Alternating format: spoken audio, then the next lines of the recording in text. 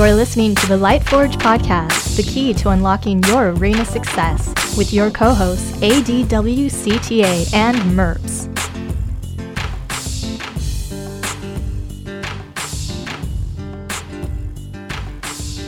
Welcome to the Lightforge podcast. This is ADWCTA, and there is no MERPS. If you guys don't know, MERPS gave, I was about to say he gave birth. His wife gave birth to a boy last week, and so we are doing this without MERPS as he runs on zero sleep and cannot commit to any long periods of times to do streaming or recording stuff. So I don't know when MERPS will be back to the stream or to the Sunday stuff or to the podcast. We're hoping next week, but who knows? It's apparently being raising a newborn is really time consuming, and you don't get a lot of sleep. I've never heard that before. But we will push forward without MERPS. All the scores. So this is the big one, by the way. If you're just listening to this and you're like, oh, it's just another podcast. No, we skipped last week. The week before that, we did Death Knight. So, by the way, no Death Knight card reviews. If you want to hear all the Death Knight card reviews, including the card reviews for March of the Lich King, listen to the podcast that's numbered before this one. So, 374. That's the Death Knight one. That's all the cards, including the ones in March of the Lich King, because they're all being released at once. It felt kind of pointless to split them up. Anyway, this is the big card review. The one that normally takes 6 hours, but will hopefully take a lot less because I'm the only one talking. And it is for March of the Lich King Arena Card Review Evaluation.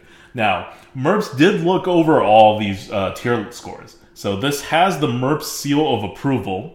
This is not just me going crazy and doing whatever I want here. He will just not be here to present his case or to explain, his views on stuff.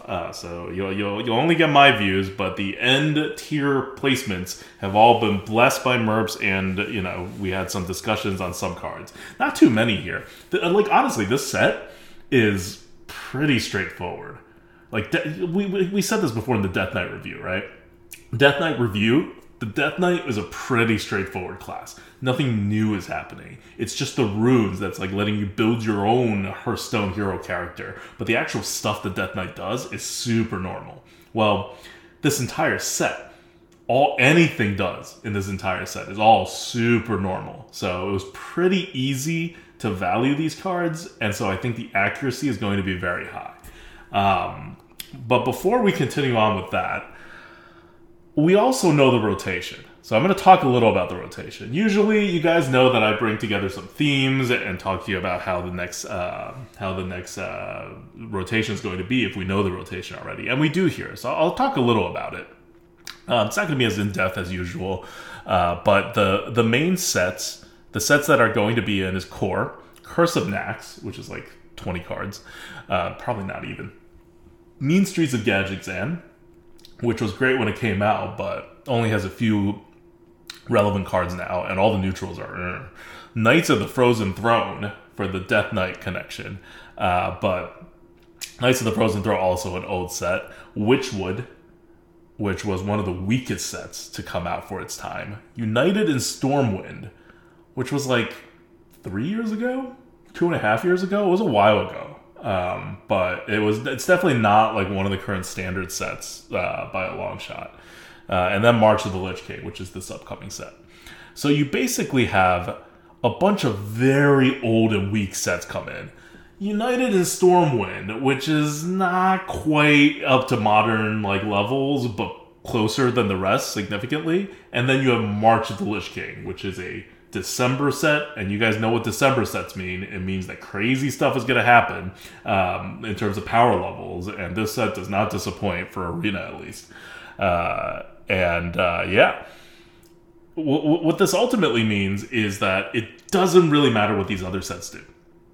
I'm not analyzing this too deeply, because United in Stormwind is going to matter a little. Witchwood is not going to matter at all. Knights of the Frozen Throne is not going to matter at all. Mean Streets of Gadgetzan might as well not exist. Curse of Nax it's a mini set, and it really might as well not exist. This is going to be another one of these metas. We've seen it because we've been in this wild meta for quite a few rotations now. where, like, all of Murder, actually, where it was just no standard meta ever. It was just Murder, and then a bunch of old sets. Murder, and a bunch of old sets. Murder, and a bunch of old sets. Yeah, this is going to be the same. This is going to be really, really, really focused on March of the Lich King, because the other sets all kind of suck. I'll go in a little bit deeper into each of these sets and what they're doing. So Nax, nothing's happening. Mean Streets of Kazakhstan, nothing's happening. Knights of the Frozen Throne, the big one, the big thing to worry about in Knights of the Frozen Throne, really kind of the only thing to worry about in Knights of the Frozen Throne, is Bone Mare is back. It's an unnerfed Bone Mare. They nerfed it at one point, like, once it got released. If you remember when Bone Mare came out for Knights of the Frozen Throne, this was many years ago, we were like, what? And by we, I mean everybody. Like, this was not a, haha, we're good at analyzing cards, so we realize you have to nerf this card. The entire community saw this card and was like, the arena's broken now. How do we play Arena? And we were all right. Arena was totally broken. It was just whoever got their Bone Mare, like, in first, because they would wipe the other person's board, and then the other person's Bone Mare wouldn't do anything. So anyway, Bone Mare's back.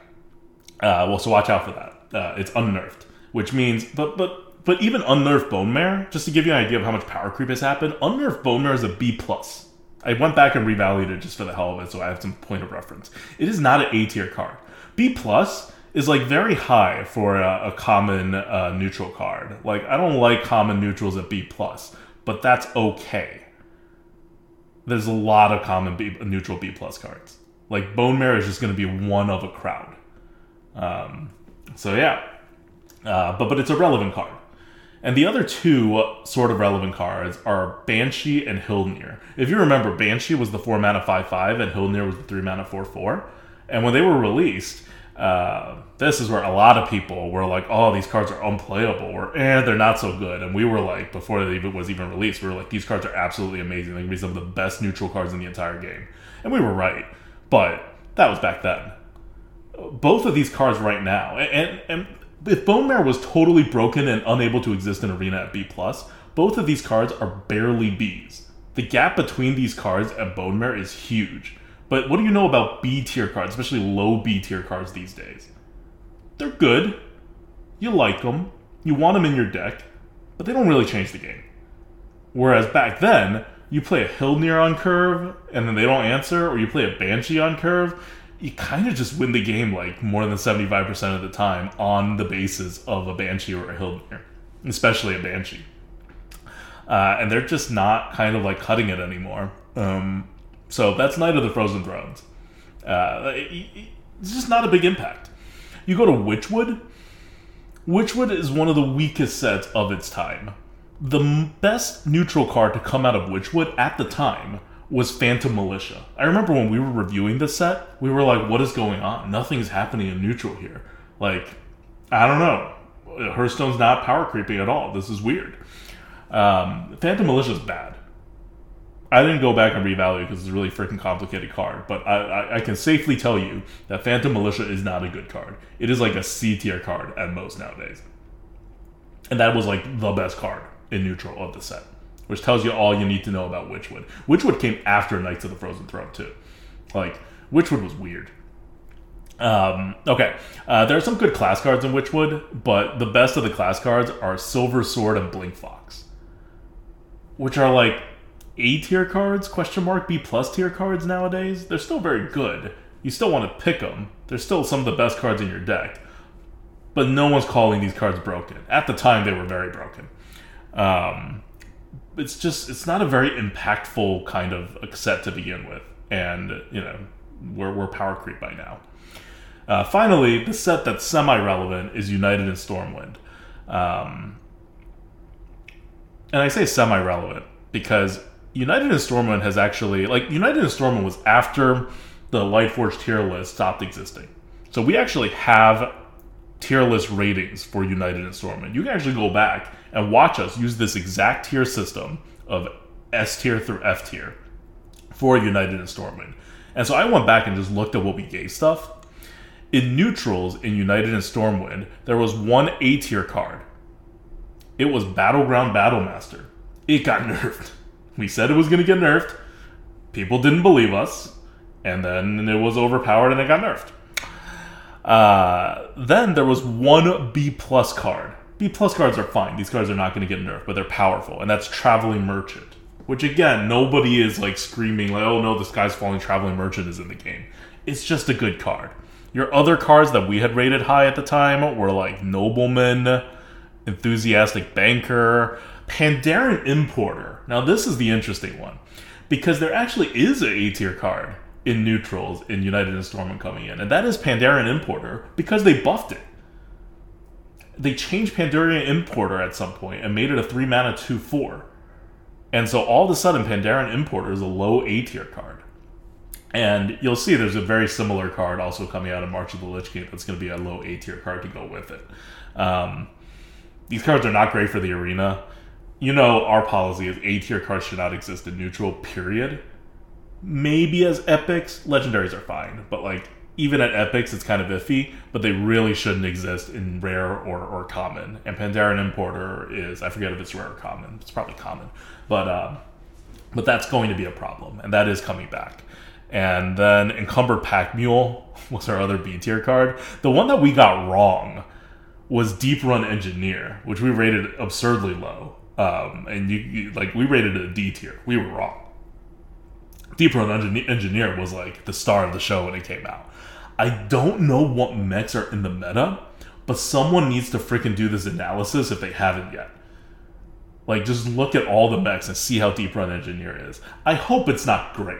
I hope it's just like a C tier card. Because this is a card because it discovers a mech, and your pool of mechs is very small depending on what sets are in. So I'm hoping that it's diluted enough and there's no super powerful mechs. But who knows, right? Like, I did not look into it. I see Legend Heart in chat saying Deep Run is banned. That's the other thing. It's not entirely clear what cards are banned or not. Is Deep Run still banned? It was banned. It'll probably start banned, but I wouldn't be surprised if this stuff is kind of reset, right? Knights of the Frozen Throne is coming back. Are the Death Knights still banned? The legendary cards? I don't know. They might be. They may start out banned. They may get unbanned. They're certainly not game-winning anymore with all the power creep. So, I mean, we'll see. But Deep Run Engineer is a card to keep an eye out on. And the other B tier card we had was Stormwind Guard, which is a good card. Stormwind Guard is good. Okay. But to give you a further idea, so anyway, my point is no A tier cards are coming back. Not even really B plus tier cards, just Traveling Merchant. This is going to be, if you remember, United and Stormwind is the tradable set. So it's quite good for Arena in terms of just playability in Arena. It lets you put combos together. It's come back a number of times in these wild rotations since Matt London's taken over. I think he just really likes this set. And you can see why. It's an interesting set to play with. It's not overpowered. It kind of smooths out Arena. But it's not. The point is that it's not overpowered. When you look at the class cards, you can also see that it's not overpowered. I'm going to give you a comparison of the class cards of United and Stormwind. There are 2 A-tier cards that are not epic or legendary in the class cards for United and Stormwind. 2. Let me see what they are. I realize I didn't write down what they are. Oh, and I say 2, and I exclude Ramming Mount, which is in this set. We rated it A+, and we said this is so swingy, it'll get banned, and it got banned. Eventually. Took a while. But the 2 cards that are A tier that are not banned is Call of the Grave for Priest.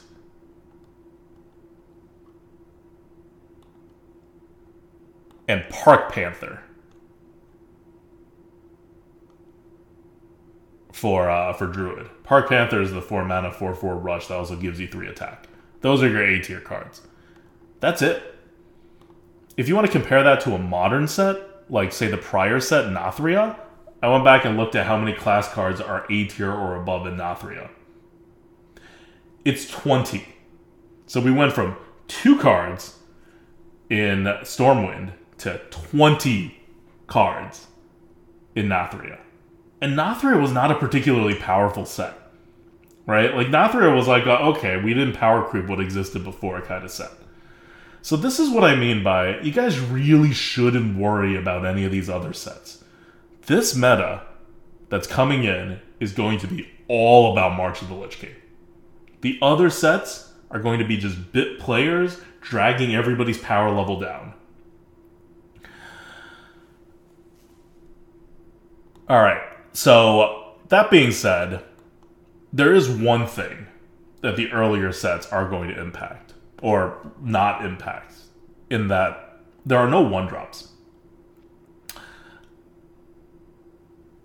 March of the Lich King has very few tempo 1-drops. I don't want to say it's 0 until we go over it, but I think it's 0 in common and neutral. None of the other sets have that are coming into this wild meta has tempo 1-drops. There is just Stockades Guard. That's it.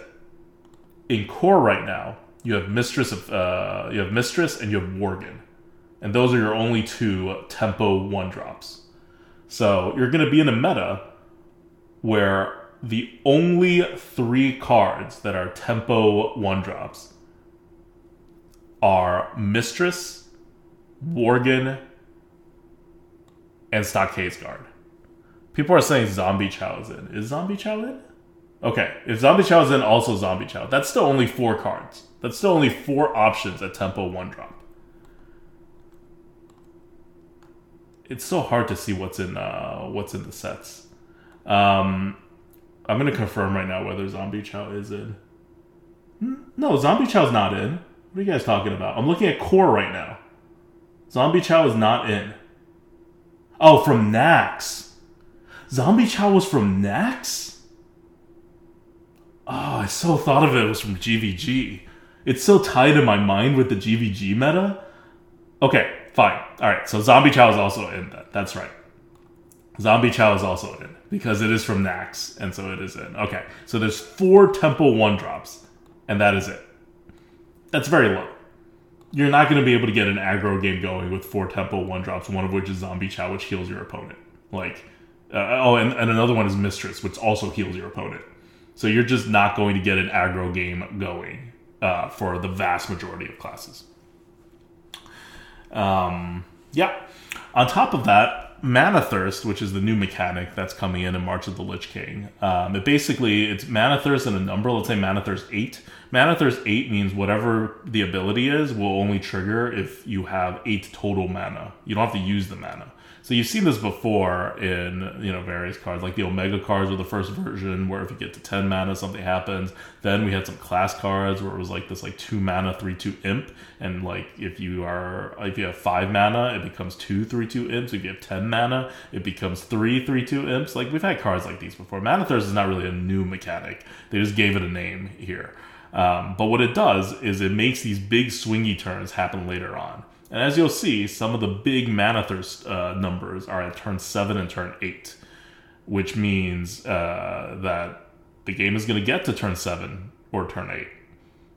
And if it gets to there and then the tempo swings, the game's not going to end until turn 9 or turn 10 at the earliest. So games are going to go on to the late mid-game at least.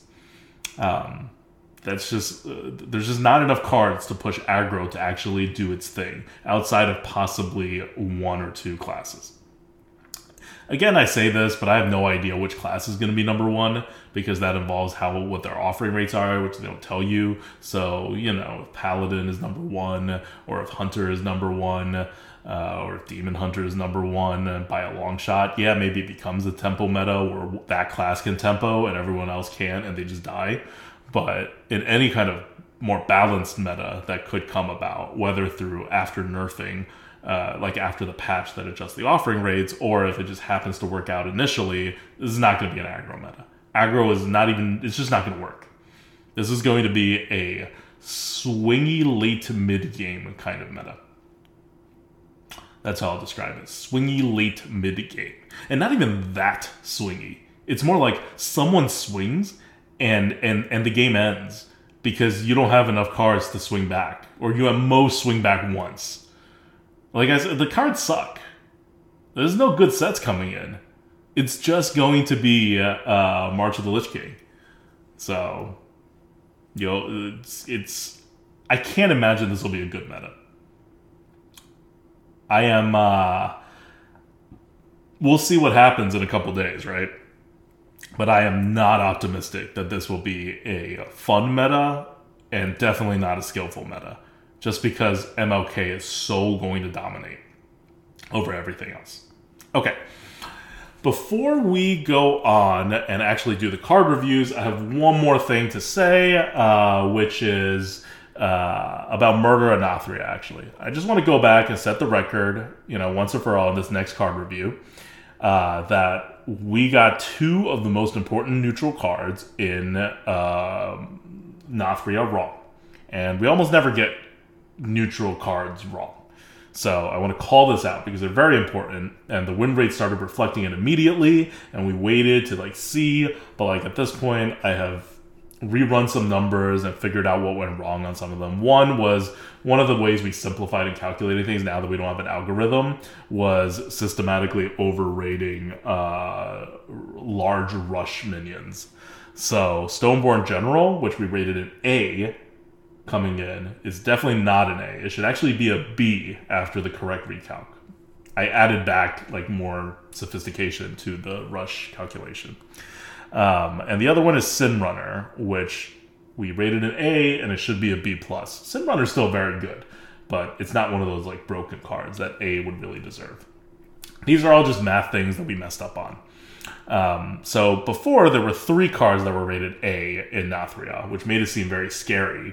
And it turns out it wasn't all that scary at all, because one of them was actually a B and one was a B+. The one that remains at A, and is only not scary because we've had Skullomance Academy in for a long time in the meta, is Famished Fool. Famished Fool is still rated an A. That's nothing wrong with that. I don't know why it's not performing like an A on the average player, but I think for good players, and I certainly value it as an A when I draft it still. So that's the prior set, Murder Anathria. It turned out not to be as busted as we thought it was. There was also Insatiable Devourer, which we rated a S, and it was pre-banned, so nobody ever saw it do crazy things. But that was the prior set. Just wanted to set the record straight. We don't do this very often because I can't remember the last time we were this wrong about the top cards, at least. Yeah. Okay. I see F. Ivanovich in chat says Stoneborn Accuser performed like an A. Stoneborn Accuser did not perform like an A. Not at all. Stoneborn Accuser performed like a B, not even a B+. Stoneborn Accuser was just a good card. No. If you're looking at the win rates, Stoneborn Accuser is performing like a B. If it's performing like an A, you guys, what are A tier cards? Going back, I'm going to list some A tier cards so you guys have a good sense of what A tier cards are. Unnerved School Teacher, Gangplank Diver, Mothership. Those are A tier cards. I went back to Sunken City. This is just because it was one of the best cards in the set doesn't make it an A tier card. It's a B tier card. We rated it a B tier card. I don't even think it's a B+ tier card. I really think it's just a B tier card. But yeah, that's not something that we got wrong. Okay. So that is Murder Anathria. Now we are going to go to the review of the neutral cards for March of the Lich King. Again, Death Knights are not going to be reviewed in this card review podcast stream VOD because all the Death Knight cards are in the prior Lightforge podcast / prior video that we uploaded if you're watching this on YouTube. And that'll have all of the March of the Lich King cards, including Path of Arthas, including the core set, and including March of the Lich King. So go look at that. The 1 minute summary of Death Knight is that it is not super powerful. It actually looks pretty well balanced, and it's interesting that you get to pick which path you go, but it's not doing anything crazy. It's not doing anything new. It's just a nice normal class being inserted into Hearthstone. It won't be weak, but it also won't dominate the game with cards that will have to be like banned. Now, it may just have a lot of good cards, and so it may have a very high win rate at first, but it's not one of those, it's not like Demon Hunter where they have to nerf all the cards that they started with. That's not going to happen with Death Knight. Alright. Anything else? I think that's it.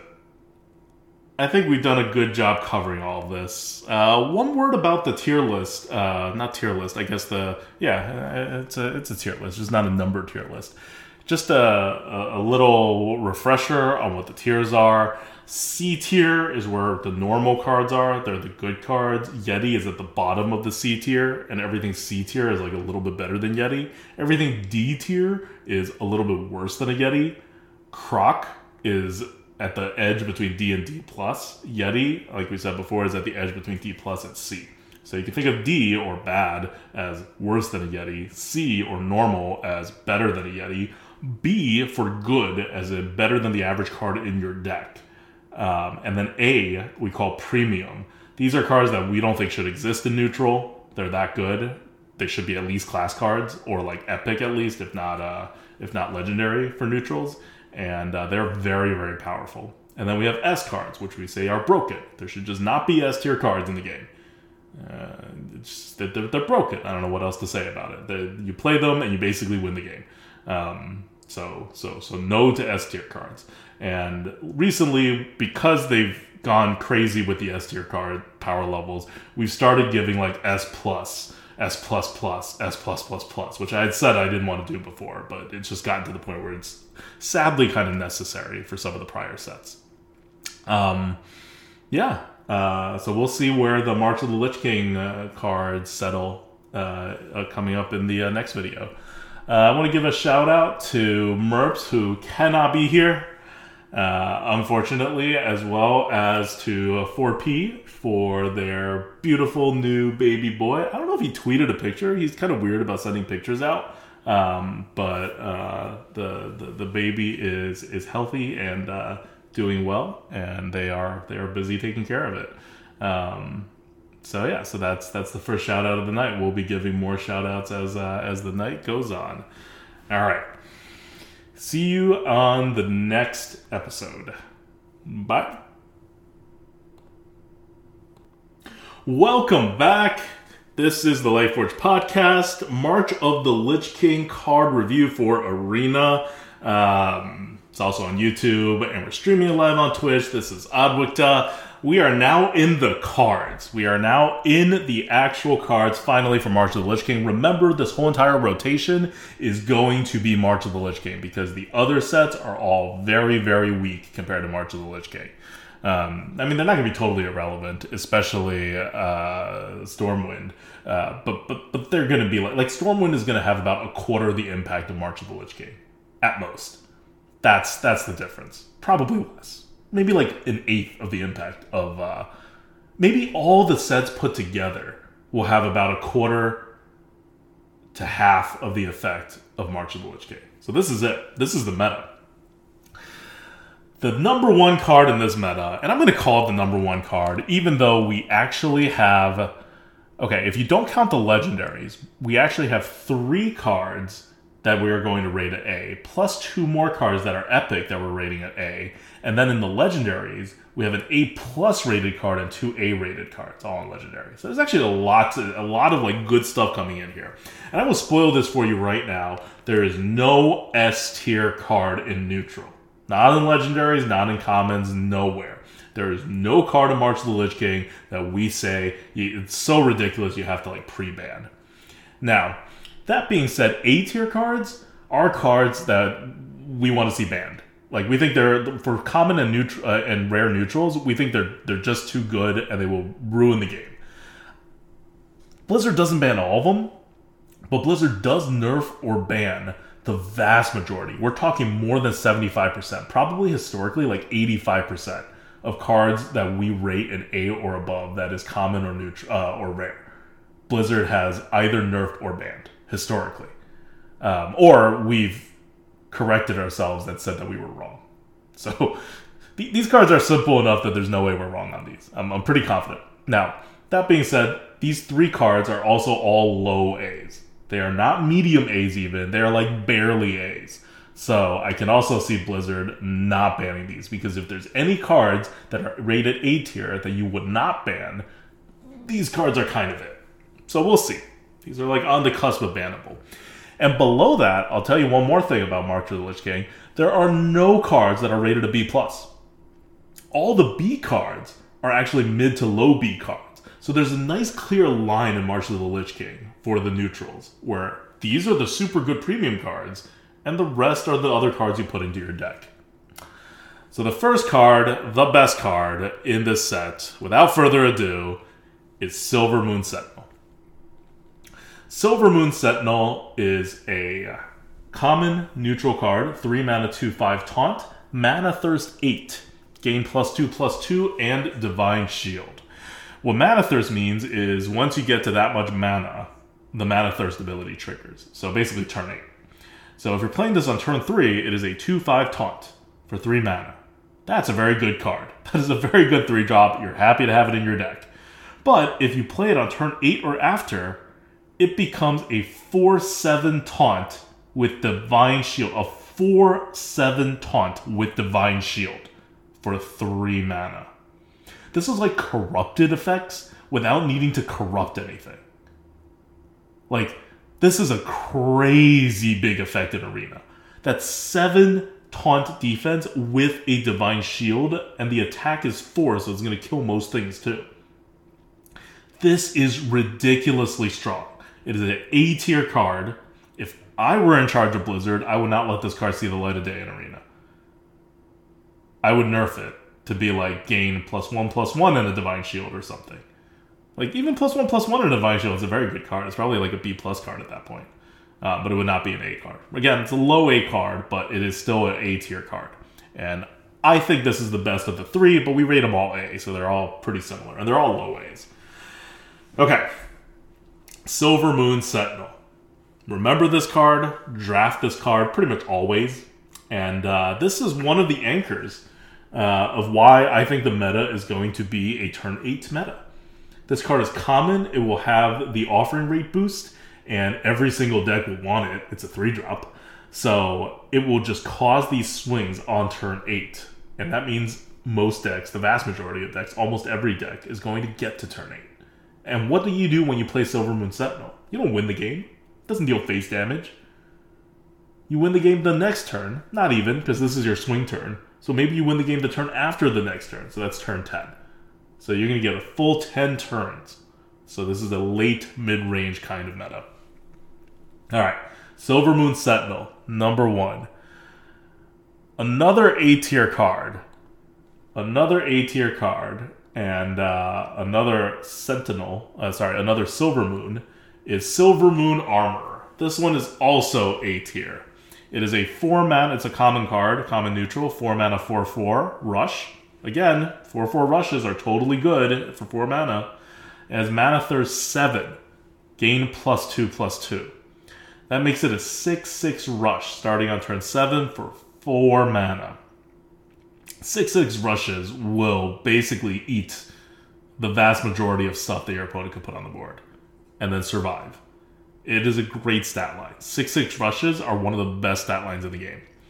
And Mana Thirst 7 makes it come out 1 turn earlier than Mana Thirst 8. In fact, there's only 3 turns between Silver Moon Armor at 4 and Silver Moon Armor at 7. If you're looking at Mana Thirst and you're wondering how to value Mana Thirst, the difference of Mana Thirst is not really like what turn the Mana Thirst comes out. That's like the red herring in valuation terms. The math on this is actually how much extra turns would you potentially need to delay this card in your hand. So in this case, with a 4 mana card and Mana Thirst 7, it's only 3. So if you draw this card before turn 7, you will at most have to hold this card for 3 extra turns to get the effect. That's the math. It's a mix of how many extra turns you have to hold it, and as part of that is what are the chances that you draw this card before the Mana Thirst turn to begin with. And so Silver Moon Armor, not only has great stats, 4 mana 6/6 rush, but it has a very small delta between its casting cost at 4, its earliest casting cost, and when Mana Thirst triggers, which is at 7. This is a low A tier card, And this will swing the game. On turn 7, you play this, you play a 3-drop, you end up with like a 6-2, and let's say a 2-5 taunt. Maybe not that one, because you probably want to save that one a turn to play it afterwards, but that's huge. That is a huge, huge swing. You've removed your opponent's Yeti, you've put out like a full turn's worth of stats on the board for 7 mana. It's neutral. Every class has access to it. So this is Silvermoon Armor, another A-tier card. If you're wondering why there's so many A-tier cards and if this is similar to what we've seen before, remember that what we said before, Nathria only had one A-tier card that wasn't banned, and that's Famished Fool. And that was a rare. So this is way more powerful than Nathria already. You go back one more, you go to Sunken City, and your A-tier cards, Excavation, you basically don't have A-tier cards. Your A-tier cards, oh no, you do, sorry. It's a Gangplank Diver, and then Mothership is an epic, School Teacher is Mothership is a rare. That's why it sucked. So yes, you have Mothership and Gangplank Diver. But again, that's a rare and a common. These are not like we're in a not a higher power level than the other two sets of the year, but we're in a more offered of A-tier cards. With 3 A-tier cards coming in, all at common, I think. Yeah, all at common. That's going to be double the offering rate of a very powerful set like Sunken City in terms of the ridiculous A-tier cards, or almost double. Well, this one, we have 2 epic A-tier cards coming in too. So yeah, so it'll be double. Because School Teacher from Sunken City was also A-tier. That was actually A+ tier. So, what I'm trying to say is the power level's not going up, but the offering rates have doubled for these super powered cards. So yeah, let's get to the third card of the set. The third common neutral card that is A-tier in March of the Lich King. This one's probably the least objectionable on its face because we've seen it before. And it is Nerubian Vizier. Nerubian Vizier is a 3-mana 2/4 undead common. Battlecry, discover a spell. If a friendly undead died after your last turn, it costs 2 less. This is, whether you could trigger the undead or not, this is at least pretty much a panda. And Panda's coming back in this meta too. And Panda's a low A-tier card. So, there you have it. You know how bad Panda was? This card's like Panda, but it's even better than Panda. And if you are a Death Knight, this is still an A-tier card. The Death Knight hero power does allow this to be triggered. The saving 2 mana does allow that to be triggered much more consistently, but it doesn't move it to A+ or anything. It's just it goes from low A-tier to mid A-tier. But the main power is just the fact that you get to discover a spell. And discovering a spell is really, really, really powerful in this game. So, depending on how much of a problem you have with Panda, and I have always hated pandas. Like, I think pandas ruin games. And Pandaren Importer, I mean. Not like the other pandas. The buffed Pandaren Importer, which is also a 3-mana 2/4 Battlecry, discover a spell. That one is one that you have not drafted, but this one is just any spell. Either way, these cards are not healthy for the meta. They create a lot of randomness, a lot of unpredictability, and more importantly, it's just a lot of power. You may not think of it that way. You may not remember that you got a box, that your opponent got a box from the Panda or from the Vizier, and that later on the box killed you. You may be like, oh, box is overpowered. But really what was overpowered was the Panda. Alright, so this rounds out the 3 A-tier cards of this upcoming set. Nerubian Vizier, Silvermoon Sentinel, and Silvermoon Armor. Remember these cards, draft them. They are really, really, really, really powerful, and I would not let any of these stay in its current form if I were the balance director at Blizzard. They are that powerful from an arena perspective. Okay, there are more A-tier cards coming up. We're not done yet. These other ones, though, are not common neutrals, right? Common neutrals get offered at the highest offering rates. The next two are both epics. And epics get offered at about a quarter the rate of commons. So you're not really going to see these that much. Yeah, they're neutral. They're going to be in every single matchup potentially. But at 1/4 the offering rate of the other cards that we're talking about. So you may not feel the impact of these. And A-tier epic cards have existed and been deemed okay by Blizzard at a decent rate. So these are less likely to be banned or nerfed, but they have been before. Like School Teacher got nerfed. That was A+, but you get the idea. The first card is Enchanter. Enchanter is a 3-mana 3/3. Enemy minions take double damage during your turn. Enemy minions take double damage during your turn. That means no matter what you hit it with, it could be a minion, which is most of the time you deal damage. It could be a spell. It could be a weapon. It just doubles the damage. That is an insane amount of extra damage on the board. And that also includes what the Enchanter itself is dishing out. So if the Enchanter itself on your turn is dishing out 3 damage at some point, it's actually dishing out 6 damage. As long as it's hitting a minion. So this is kind of an insane card, and its effect is immediate and it's persistent. I don't know why it's not just a battle cry. Even if it's just a battle cry, it would be a ridiculous card. This card is almost an S tier card, almost an A+ tier card, I should say. It's on the high end of what we allow for A. It is a really, really good card.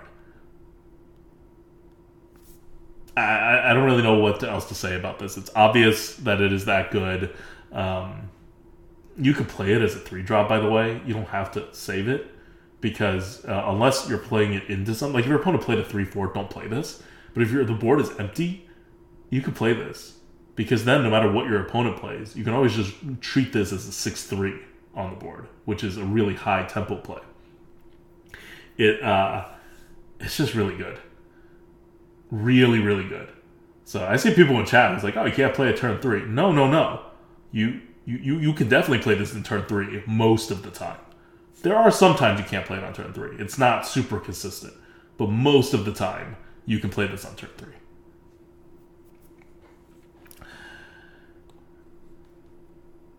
Next up is the other A-tier card. God, so many A-tier cards. This is going to be a terrible meta. Whenever you have A-tier neutral cards, things just go bad. Okay, this one's epic. 3 mana, 2/5. After you play a minion, give it +1/+1 and Death Rattle. Summon a 1/1 Hawkstrider. So the card's name is Hawkstrider Rancher. It is a normal 2/5 minion. It's probably not going to die after you play it on curve because it has 5 health. And your next minion and every minion you play afterwards, as long as this thing is alive, gets a +1/+1 boost, which is already insane. Remember what this card used to be? This card used to be the Adler for Druid, which was a 3 mana 2/2. Like, this was back in the day, right? But that was a 3 mana 2/2 and had the same effect without the Death Rattle summon a 1/1 Hawkstrider effect. This one's a 3 mana 2/5, and you effectively get double the benefit for everything that you summon. Oh, sorry, for everything you play, not summon. Which, has a much bigger effect in Constructed than in Arena. This card is just insane. I don't know what else to really say about it. The only reason why it's not higher than A, like, you can see what it takes to be an A-tier card, right? Like, these are ridiculous cards. And the only reason why this isn't higher is because it's kind of capped at what it can do. At the end of the day, giving +1/+1 and Death Rattle summon a 1/1 is not the most powerful thing in the world. And you're probably not going to get that many of those off. So the bonus that it gives is not, like, that much compared to, say, the immediate bonus that the Sentinel gives. That's like an immediate +2/+2 and Divine Shield that you should not have. Whereas this one, you have to, like, play other minions, and then part of the powers and Death Rattles, and each one only gets +1/+1. So this card's more powerful than the Sentinel because the effect is persistent. But it's still just a A-tier card. It's not like an S-tier card or an A+ tier card. Okay. that is the 2 A tier epic cards. Next up are the S tier cards. Sorry, not S tier cards. Sorry, are the legendary cards.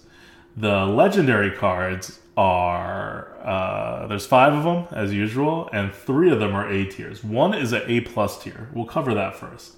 So the A plus tier card legendary is, once I find it, Alistair Bloodsworn. This is the best neutral card in this set. We don't talk about it first because it's legendary. You're not going to see it that often. And honestly, there's plenty of S tier and above legendary cards. Not in this rotation, actually. But overall, right, in core set or whatever, there's quite a few. So you're not going to see this as often as you otherwise would if it were like a S tier card. But it is a plus tier card. It is a 2-mana 2/2. Battlecry. Add Alistair the Protector to your hand. Mana thirst 4, deal 2 damage. So starting on turn 4, this thing's a 2-mana 2/2 that deals 2 damage, which is really good. And that's not counting the fact that it's going to add Alistair the Protector into your hand. Alistair the Protector is a 5-mana 5/5 Battlecry. Add Alistair the Flamebringer to your hand. Mana thirst 7, gain 5 armor. So this is a less good card by itself. You're just gaining 5 armor, 5-mana 5/5. But Alistair the Flamebringer, which that one adds into your hand, is an 8-mana 8/8 Battlecry. Deal 8 damage, randomly split between all enemies, which is pretty good. Mana thirst 10, deal 8 more. Alistair the Flamebringer by itself is not like an insanely good card. I think it comes out to be like a B plus tier card or something. It's not an A tier card by itself. Alistair the Protector is just kind of a bad card without the drawing the extra card part. And Alistair the Bloodsworn is another like B plus tier card by itself without the drawing the card part. But when you add them all together and you get 3 cards essentially for the price of 1, that's a lot of card advantage. That's a lot of cards, and that's what pushes it to A+. You're getting all of these added together. You have to pay the mana for all of them, but this is that Pyros effect. This is like super, super Pyros. Now, Pyros was amazing back in the day, right? It broke our entire system. It was the best card by far. Everybody saw Pyros and just like auto-conceded. But Pyros is not that amazing these days. I didn't actually math out Pyros again. I probably should. But I'm pretty sure Pyros would not be an A tier card today. I think it might be a B plus tier card. But this one's an A plus tier card. This is like Pyros in the modern day. It's not as good as Pyros was back then. But it's still pretty good. And I'm only saying it's not as good as Pyros was back then in the sense that there is better competition. Relative to the other normal cards, this card really is still very good.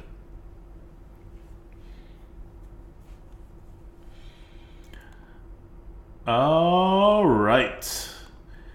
The other 2 legendary cards that are rated at A is Lorthamar Theron, which I need to find. Lorthamar Theron is a 7-mana 7/7 Battlecry. Double the stats of all minions in your deck.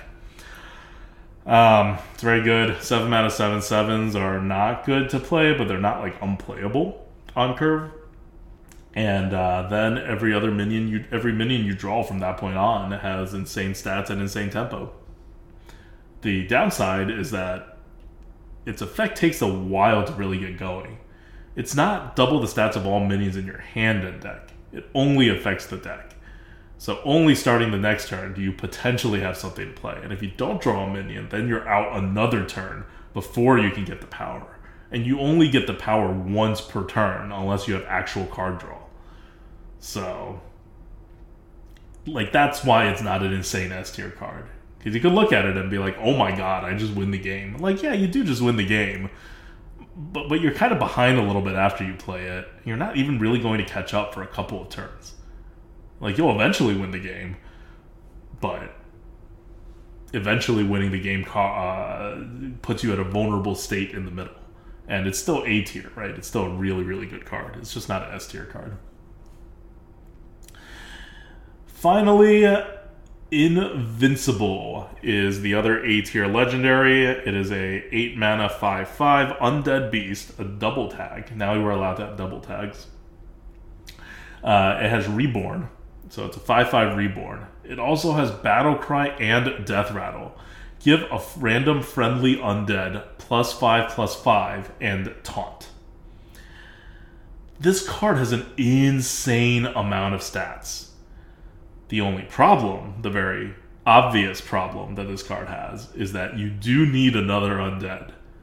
You actually, if they keep killing the other undead, you actually potentially need up to like 3 other undeads. And if you don't have the other undead already on the board, your opponent could just like kill it the first time at least, or whatever, before you get an undead out, and that ability doesn't do anything. So, this is an absurd card if you can get it to work. It is an S tier card if you can get it to work. You just win the game.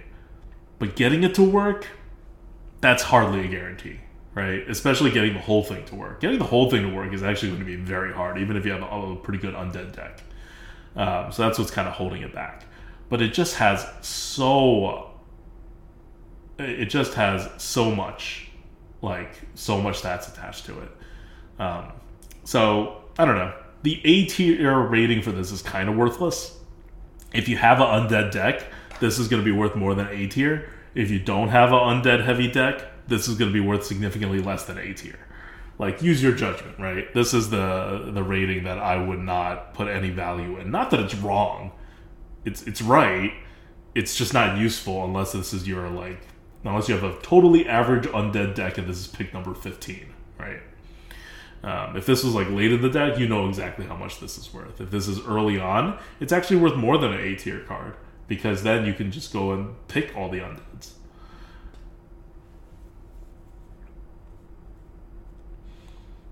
Someone mentioned Death Knight. This is not actually a great card for Death Knight, because the Death Knight minions kill itself at the end of the turn, and like, +5/+5 is still nice. I guess the health doesn't matter because it kills itself at the end of the turn. So I guess +5 attack is still nice, but you can see how it's not the same as, say, you just playing an undead minion and actually buffing it 5/5 and taunt. So the Death Knight doesn't really like elevate this card. It gives you another option. It does make this card better, but not like that much better.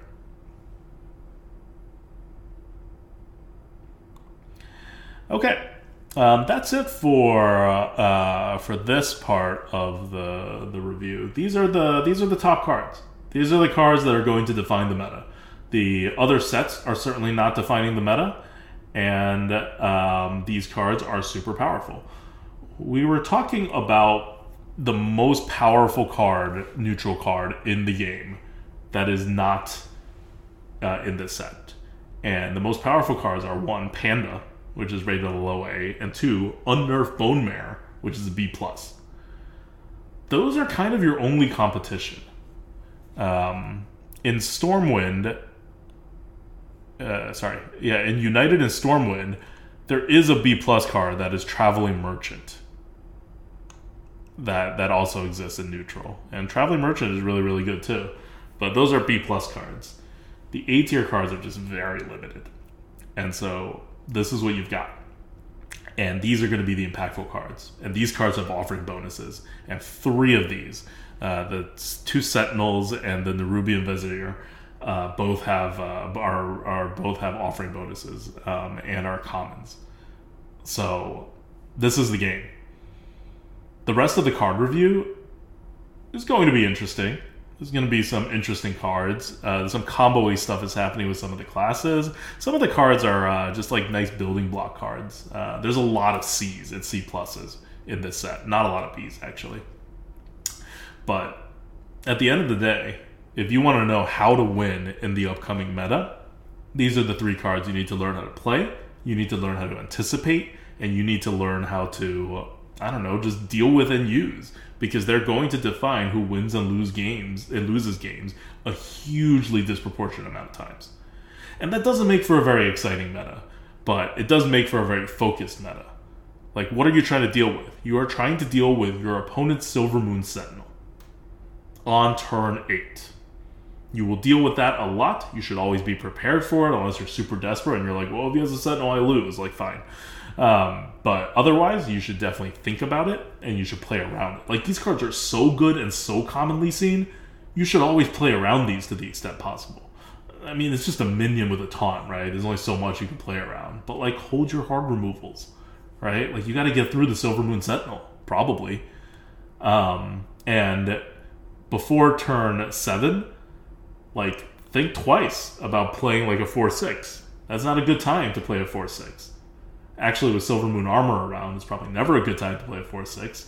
But, you know, consider it. Like, just consider that these are things that they can do and then tempo out in more unique ways. Because the power of these cards isn't that, oh, on turn 8, I'm not expecting to be able to get a 4-7 taunt with Divine Shield. No, you're expected to get it. You're just not expected to get that and 5 more mana. Right? You're not expected to get Silvermoon Armorer and 3 more mana on turn 7. If you just get a 6/6 rush on turn 7, who cares? That's very normal in this meta. That's just like what your opponent does. So the power of these cards is that when the Mana Thirst triggers, you will be able to have this tempo swing for whoever's playing these cards. So if you're trying to guard against that, you need to be able to, 1, efficiently remove the body.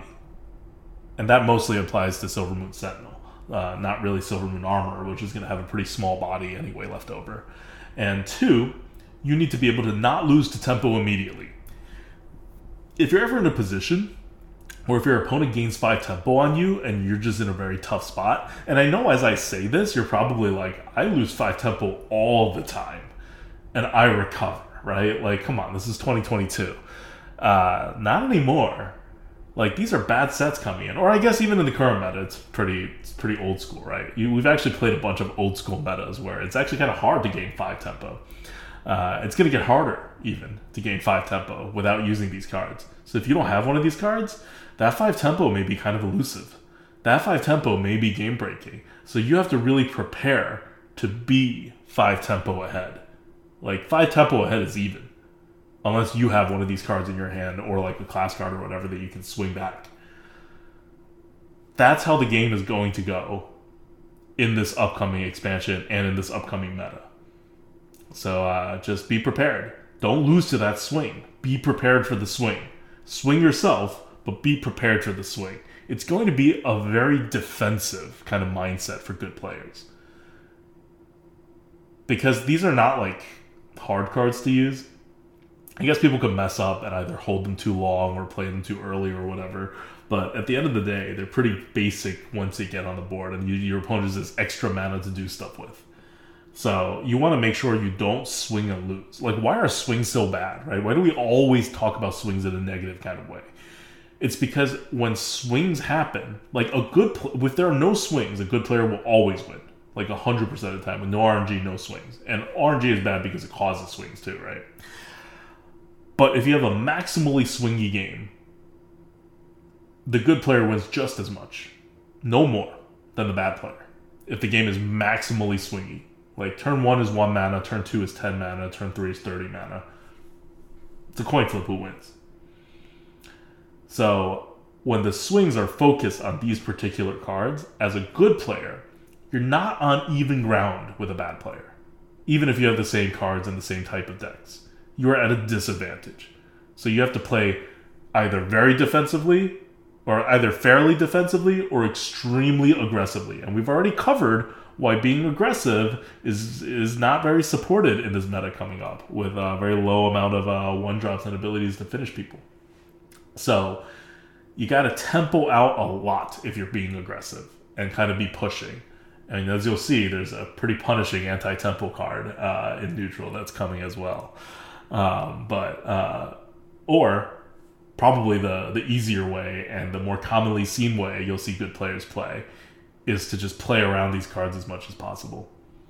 All considerations should be made that if you can save a card, or if you can set up a board in the way that when these cards come out on curve on the Mana Thirst turn, you are not screwed, then you have eliminated their ability to do the swings.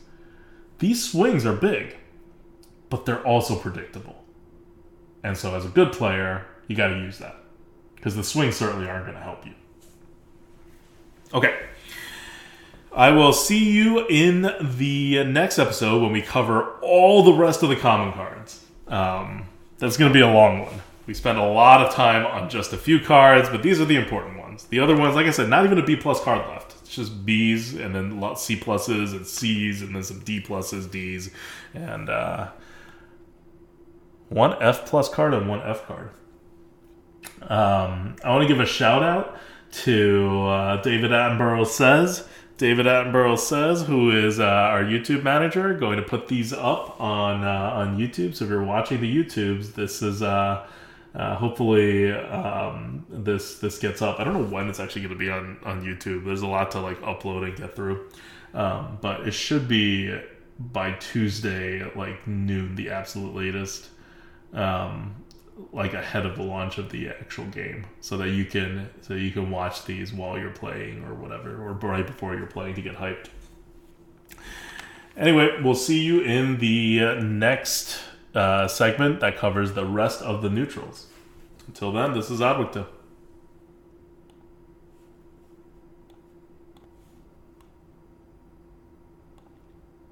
Welcome back to the Lightforge podcast card review, arena card review for March of the Lich King. Yes, we have done the top neutrals, the ones that have actual impact, and now we're going to go over all the cards that don't matter. That's not true. The cards are going to matter because I don't know. Okay, so what's going to happen here is that March of the Lich King had some A tier cards, more so, double the offering rate wise of even Sunken City. But then it has no B+ tier cards, and there's only a few B tier cards, really. And after that's a bunch of C tier cards. And if you look at the past sets, really the past sets have a lot of cards that are around C tier. So this is really just going to kind of like blur into the other sets. Especially Stormwind. Stormwind has a lot of B tier cards. Stormwind did not have A tier cards, but had a lot of B tier cards. So you're going to get a little bit of blurriness. So these cards you're going to see them a lot. They have high offering rates. They're draftable, but they're not going to really impact the game in anywhere near the same way as the previous cards we talked about. So let's look at the first card in this category. Remember, it's B tier. B tier means above average in your deck. So yeah, you want these cards, you want to draft them. You're not like jumping with joy when you get them, but like they're fine in your deck. You're happy with them. You're not just like accepting them. Like they're not your bottom half of your deck. They're your top half of the deck. So the first one is Umbral Geist. 2 mana, 3/1 undead, common neutral. Death Rattle, add a random shadow spell to your hand. Yeah, I mean, random shadow spells are pretty good. It's an extra card. Spells are good. It's on Death Rattle, which is not as good as Battlecry, but, you know, we've seen cards like this before. We know what they are. They're B tier cards. They're good. Not much to say here. Next up, we have Vekerul Necrolite. Vekerul Necrolite is a 2 mana 2/2 undead. Common, again. Battlecry, give a friendly minion Death Rattle, summon a 2/2 zombie with Rush. Okay, so you have to have a friendly minion, and then you buff it, but the buff doesn't do anything unless it dies, and then you get a 2/2 zombie with Rush. So eventually, as long as you can have a target, you will get like 4/4's worth of stats for 2 mana, which is good. But this is not a 2-drop, which is very bad for a 2 mana minion. Very, very bad. So you have these conflicting things in this card. And ultimately, it's about like where a Dark Iron Dwarf would be. And a Dark Iron Dwarf is about a B.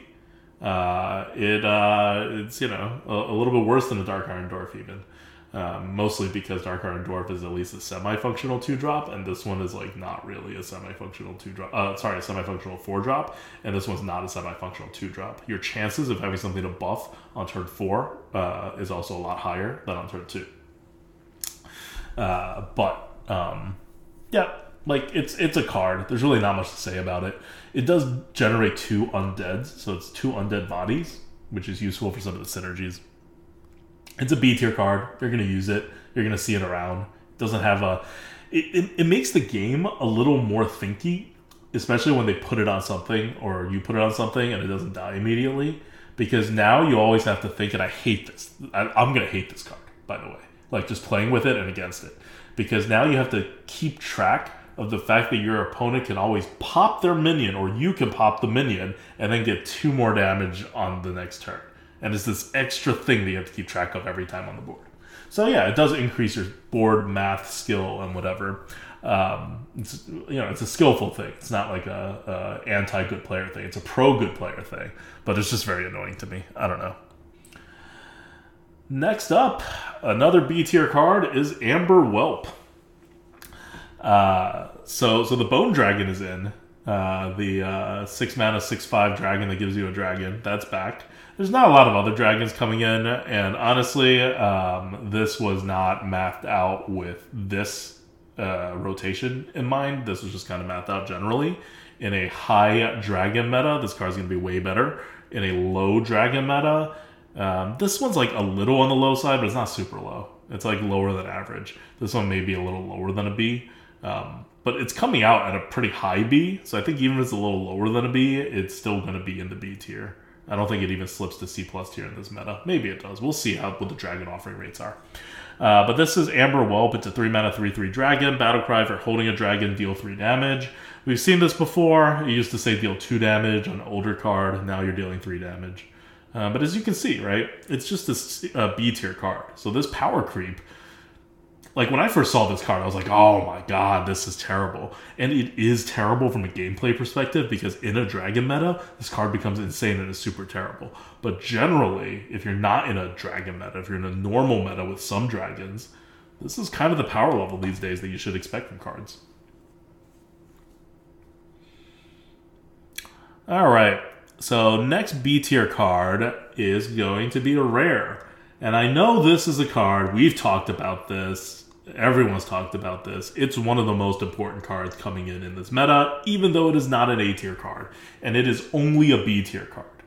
It's not even just only a B tier card. It's actually a low B tier card. This card is surprisingly not that good. It's, better than the average card in your deck slightly. But this is Street Sweeper. 4 mana 2/2, Battlecry, deal 2 damage to all other minions. Okay, it's not a rare card. It is a common card. My bad. So you have a neutral common 2 damage double-sided AoE now in the game. It has an offering rate bonus. It is a B tier card. Even if it's a low B tier card, everyone's going to draft it a lot. This is game-changing.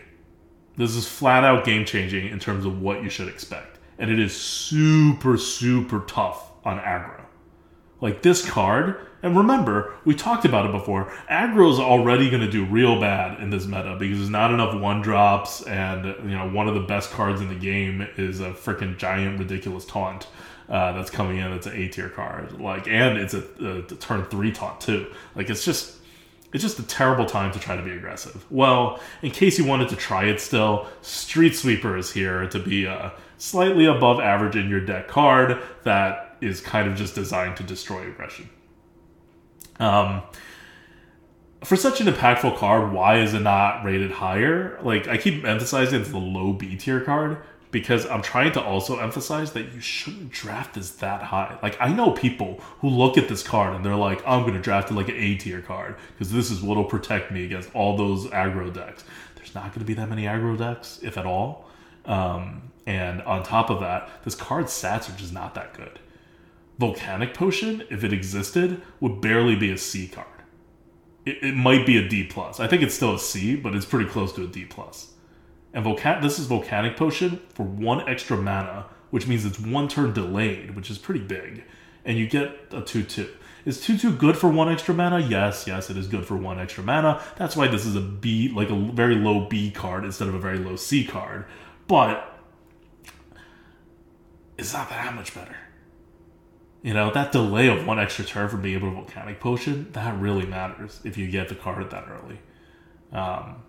Now, Volcanic Potion is mage only. This is neutral. So it's just kind of if they were going to do this in this meta, it's a well-designed card, power-wise. I just hate what it does to the meta. It's It's a very specific ability to give to every single class in the game at an increased offering rate for a neutral common. All right. One last B tier card, and that is a epic card. This one's weird. It's actually quite straightforward, but it's not straightforward. It's plain. The way you play it is very straightforward, but it's very complicated and wordy. So stay with me. Crystal Broker is an epic neutral card. 3 mana, 3/2. You will never play this as a 3 mana, 3/2. It has Mana Thirst 5. Summon a random 3-cost minion. So the earliest you play this is when you have 5 mana, and at that point, you can spend 3 mana and get a 3/2 and a random 3-cost minion, which is absurdly good. Now, on top of that, it also has Mana Thirst 10, which summons an 8-cost minion instead. Now, it summons this... I realize I did a math problem wrong. This one is going to be a B+. I'm just going to make this one a B+. It is not an A. This one's a B+. I forgot to add the 2 extra mana back in when I switched it over to be 5 mana. Because I had it done as a 3 mana card, and then I'm like, why am I doing this as a 3 mana card? You will never ever play this as a 3 mana, like as a 3 mana turn 3 card. So I switched it to 5 mana. The Mana Thirst 5 is the base, and I gave it 2 extra mana. Except I never gave it 2 extra mana. So it's just missing 2 mana. So it's going to come out to be a B+ actually here. Anyway, Mana Thirst 10 is summon an 8-cost minion instead. So if this is 10 mana, it is a 3 mana, 8-cost random minion with a 3/2 attached to it, which is really good in a lot of stats, but that's 10 mana. You gotta wait a lot for it. Okay. There's not much to say about this. Don't wait too long for it. It's totally fine to play after turn 5. What's a random 3-cost minion? Probably like a 3/3, maybe a 4/3, maybe a 3/4 with a 3/2. That is worth way more than 3 mana. That is worth honestly, 4.5 mana probably. So just get the advantage there. You don't want to be holding this card for 5 more turns just to get the extra advantage. Use this card. Now, if this card comes into your hand on turn 8, definitely on turn 9, yeah, you'll wait a little bit extra, right? And if you top deck this card way later, it gets the extra anyway, so you're set. So it is it's a good card. So yeah, okay, fine. We'll make this is a B+. As I'm looking at it and as I'm explaining it, I'm like, why did I not add 2 extra mana? Okay, so those are the B tier cards. They're just you see, we're going a little quickly through these because they're kind of simple. The neutral cards in this set may have a lot of words attached to it, but ultimately they don't do anything new. You guys know what to do with these cards already. There's one more card that is a B tier card, but it is a B tier and it's special because it is only a B tier card for Death Knight. For every other class, it is a C+ tier card. So I'm going to use this to bridge our way into C+. This is Boneflinger. It is a neutral common, 2 mana, 2/3 undead. Battlecry. If a friendly undead died your last turn, deal 2 damage. After your last turn, deal 2 damage. So this is the normal undead mechanic. The normal undead mechanic is if a friendly undead died after your last turn. So from the end of your last turn goes your opponent's turn. Your opponent can kill one of your undead minions and it counts. Or it's your turn again, and then if you kill an undead minion on this turn, it also counts. As long as you do it before you play the Boneflinger or whatever other card with this kind of synergy. It's kind of a convoluted way to shuffle around a normal synergy, but they wanted to make it flavorful with the, dying and popping back to life immediately kind of thing. So this one's Boneflinger. There's a picture of a zombie skeleton thing that's holding its arm, and it's going to fling its arm to deal 2 damage. So if a friendly undead died after your last turn, this guy basically picks up its arm and throws it for 2 damage. With Death Knight, you can guarantee the trigger by using your hero power on this turn. So then it becomes a 4 mana, deal 1 damage to your opponent's face, deal 2 damage to something, and a 2/3. it's not like the best thing, but it's a good option, right? It's a good extra option to have, and that pushes it over the edge. It was already a high C+, because you could have regular undeads. All right, so that's Boneflinger. So another word about the undead synergies.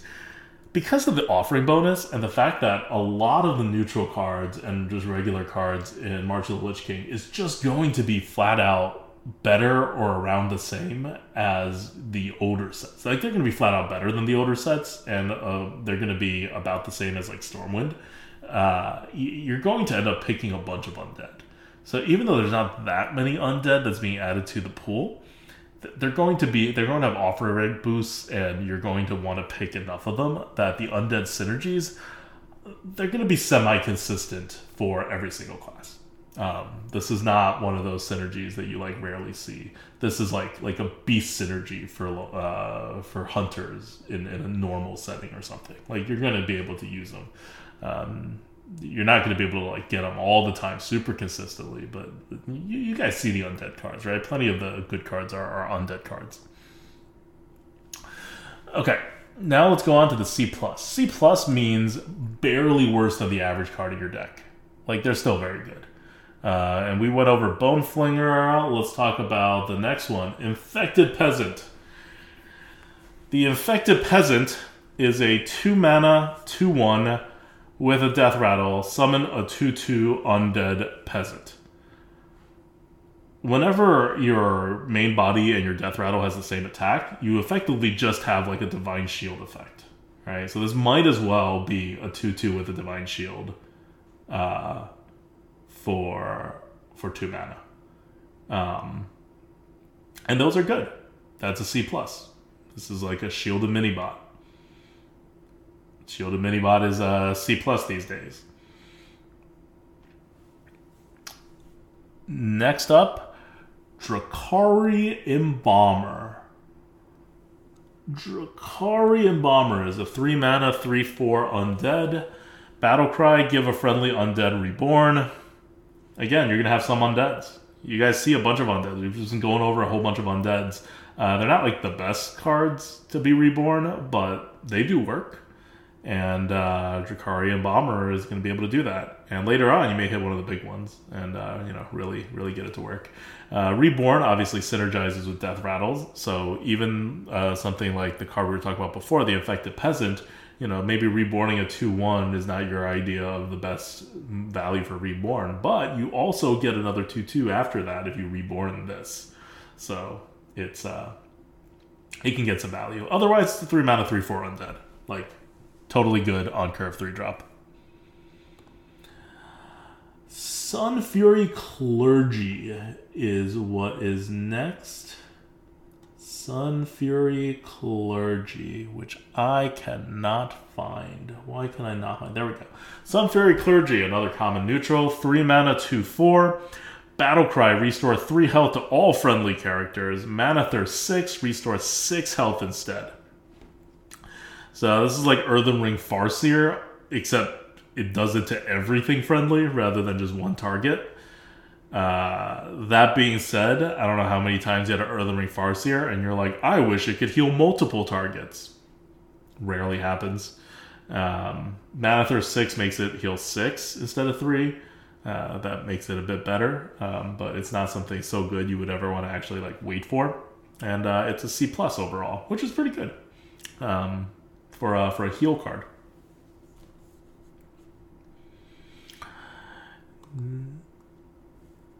After that, we have our last C+ card, which is Infectious Ghoul. Infectious Ghoul is one of the most interesting cards and one of the first cards they revealed. It's a rare card. It is a 5-mana, 5/4 undead. Death Rattle. Give a random friendly minion, Death Rattle, summon an Infectious Ghoul. So this has the potential to be a never-ending chain of Infectious Ghouls. If you even get one more Infectious Ghoul out of it, you have gotten way more value than what a 5-drop would be worth. But it's on a Death Rattle, which means you can't guarantee it to trigger. You play this card, and your opponent gets the first shot to kill this, if you don't have another random friendly minion, or to kill another friendly minion and make sure this one can't die. Or your opponent can just do a lot of things to make sure this death rattle never triggers. Now, they have to do all those things, and that in itself is a value. But if they can make it so the death rattle never triggers, you just played a 5 mana 5/4, and that really, really sucks. Huge swing card one way or the other. It's obviously better for better players because they're more likely to have a board, but the swing is also huge, which is not good for better players. But overall, it's a very interesting card that is like pretty good. I'm thankful that it is now more powerful in the arena, because if it is more powerful in the arena, it's not like you don't want to win by Infectious Ghoul, right? Like I don't know that you would feel too good. Like the game gets very samey if Infectious Ghoul wins a significant amount of games. So one, I'm glad it's rare and not common. I wish it were epic. It feels like an epic card.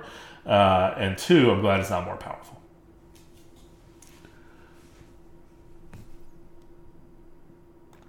Okay, that's it for the C+ cards. We are now moving on to the C tier cards. C tier cards are better than a Yeti. That's how I define them. Better than a Yeti. They could be somewhat better, but they're not coming close to the average card in your deck. Right? There's a gap between Yeti and average card in deck. And C tier is most of that gap. C+ tier is the part that's right on the edge of being the average card in your deck. So Incorporeal Corporal is our first card here. It is a 2 mana 5/5 undead. Whoa, that seems really good. Except after this minion attacks, destroy it. So it's like a delayed 5 damage. Your opponent does have the choice to kill it beforehand, but they would have to spend a lot more resources on it than if you just do it. But a delayed 2 mana 5 damage is not that bad. Like, you do get to control where it goes. It's not like Snipe, where your opponent controls where it goes. You get to control what this one hits. You can also not attack with it if you don't have a good target. Yeah. It's, I like this card. I think it's a design that hasn't been explored as much, and it's a pretty common card game design, and they're finally like kind of putting this in. It makes for interesting decisions to be made, and is a pretty high skill card for both sides. Okay. Next up, we have...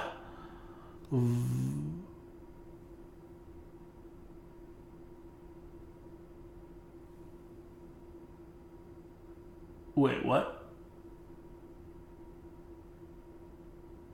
I messed up. What did I tell you guys Vecral Necrolite is? Did I tell you guys Vecral Necrolite was a B? Vecral Necrolite? I messed up on this. Vecral Necrolite, this is what happens when there's no merp saying like, hey, what are you doing?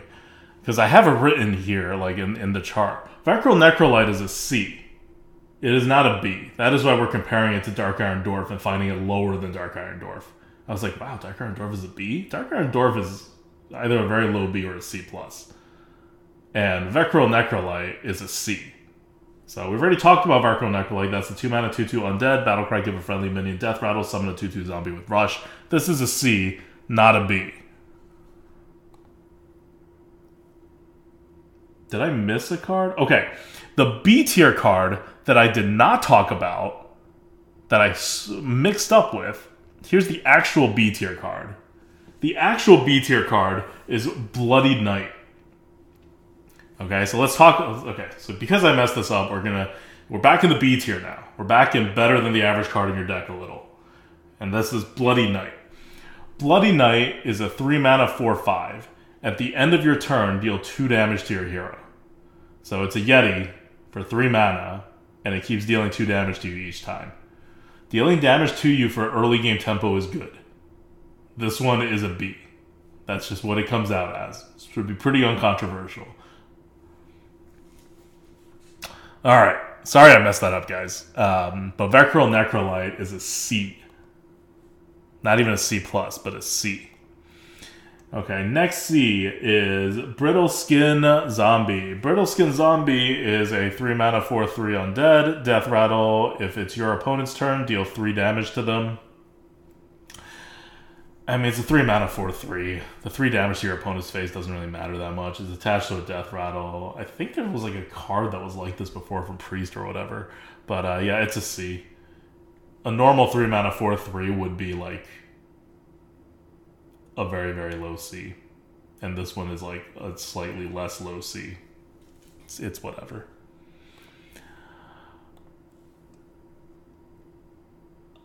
Next up is Shatterskin Gargoyle, if I can find it.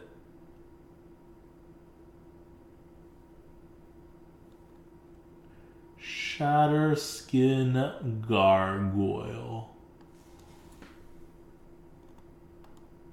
Oh, it is a 6 mana card. That's why I couldn't find it for a while. Shatterskin Gargoyle is a 6 mana 4/6 taunt. It is undead. Death Rattle, deal 4 damage to a random enemy.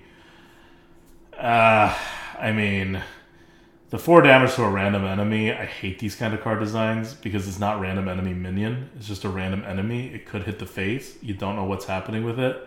Like, it's still a decent amount of damage. Your opponent could make it so that it deals face because they've run out of minions, but they're not in full control of that. A 4/6 taunt should be like 5 mana. I think a 4/6 taunt for 5 mana would get a C. This is for 6 mana, so it's not as good. But then dealing 4 damage, even on a death rattle, is just kind of worth the extra mana. I hate this card, but it exists and it's draftable. Like, it's a little better than a Yeti. Next up is Coroner. We are now on to the rare cards. We're still in the C category. Coroner is a 2 mana 2/2 Battlecry, freeze an enemy minion. Mana Thirst 6, silence it first. So, silencing it first works as a silence, and then you get a bonus freeze attached to it. It does stuff. You can silence a whole bunch of stuff. You can silence the taunt, and then freezing it basically puts it out of commission for another turn, and you go forward. You can silence a death rattle so that, you just silence it so it doesn't trigger or an ability. 2 mana 2/2s are just not good, though. Like, it doesn't do enough for it to be better than a C. But it's a very usable card. Like, this is just kind of well balanced for the arena. And the Mana Thirst 6, I remember I talked about how Mana Thirst value is very attached to the delta between the mana cost and the Mana Thirst cost. 4 is a decent amount. Especially for a 2 mana 2/2, to not be able to play it, not just on 2, but as a filler card on 4 or 5. And even when you get to 6, you're kind of looking for a target. Like, there's a lot of waiting around for this card, and it doesn't do that much after you wait around for it for a while. Totally fine card to have in your deck. Better than a Yeti, but not spectacular.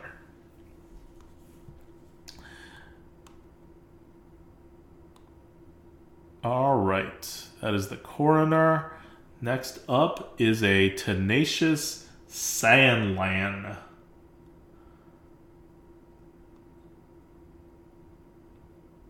If I can find it. Tenacious Sandland. Sandlane. Tenacious Sandlane. It's a 5 mana 4/6 lifesteal. Whenever this attacks, deal 2 damage to the enemy hero.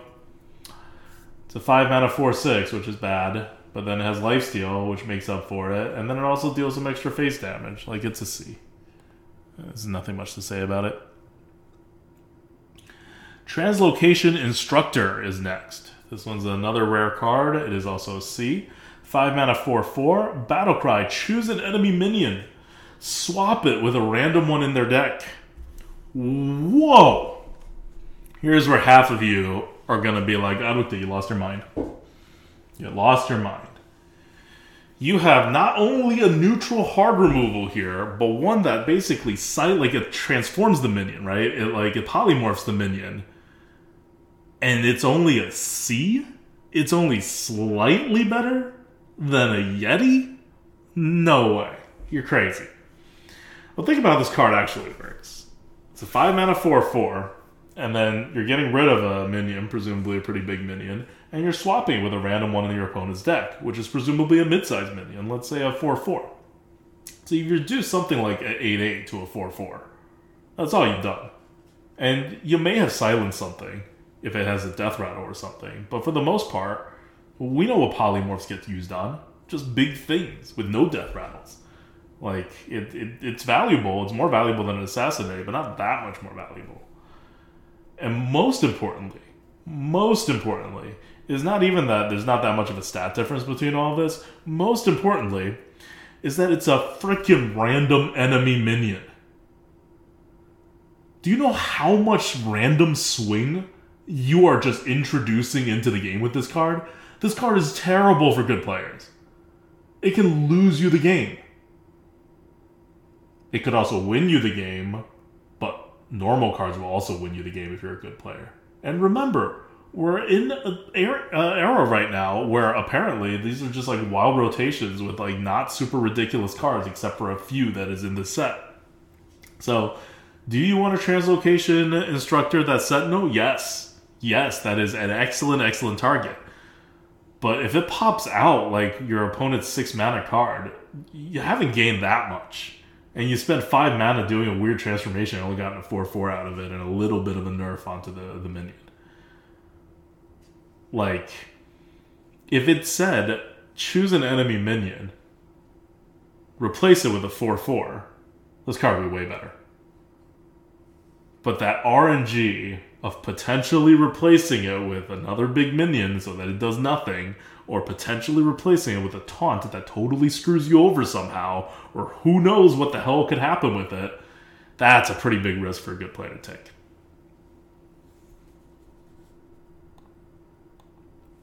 Alright. So that's Translocation Instructor. Don't fall for it. Like, it's not a bad card. I'd take it over a Yeti, but do not highly prioritize this card.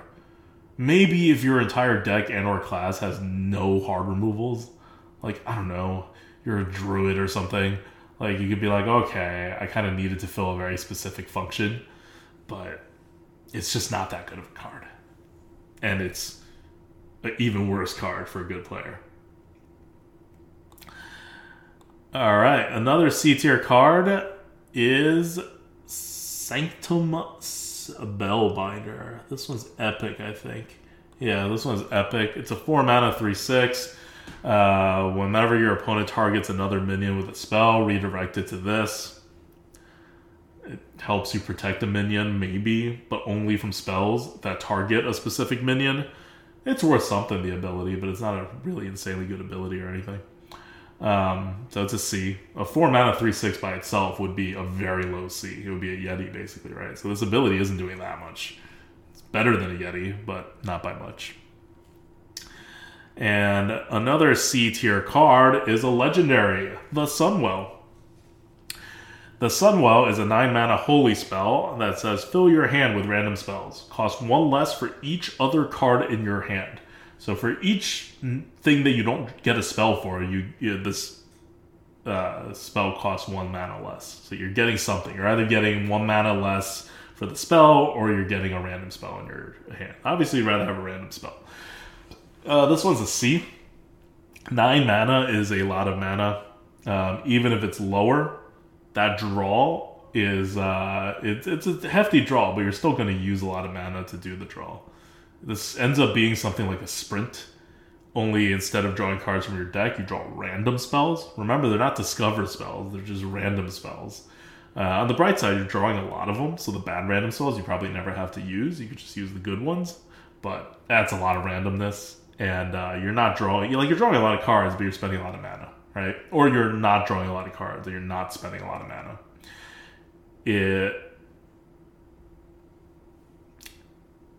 Just the random spells are not as good as you think they are.